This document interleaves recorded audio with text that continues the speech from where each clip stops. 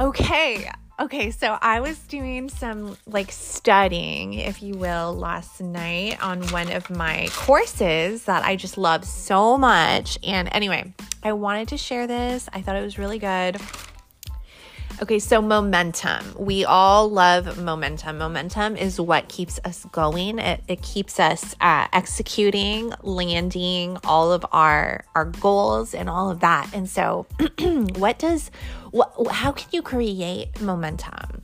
Number one, having certainty. So if you can foresee yourself achieving whatever it is, whether it's a small goal, whether it's like whatever it is, see yourself doing it, getting it done, boom, execution. And seeing it over and over, like repeating that vision, visualizing what you're capable of.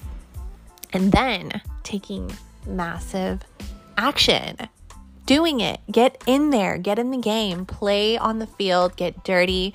Like this is the number one way to create momentum. So having that certainty, that belief, that desire, and staying hungry after that.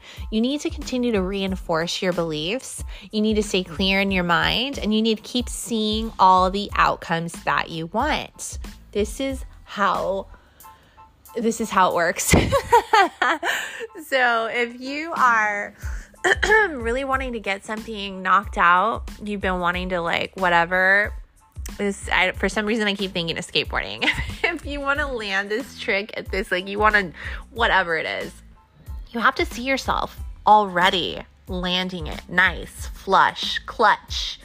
And so this is with anything. If you want to create abundance for yourself, you need to live in it. You need to like soak in it, swim in it, drown in it. And you need to take massive action over and over and over. You need to have this like hunger for constant and never ending improvement. Okay, I hope this helps. It's a little bit long, 2 minutes. Okay, another one for Tuesday. We'll see if I come in again.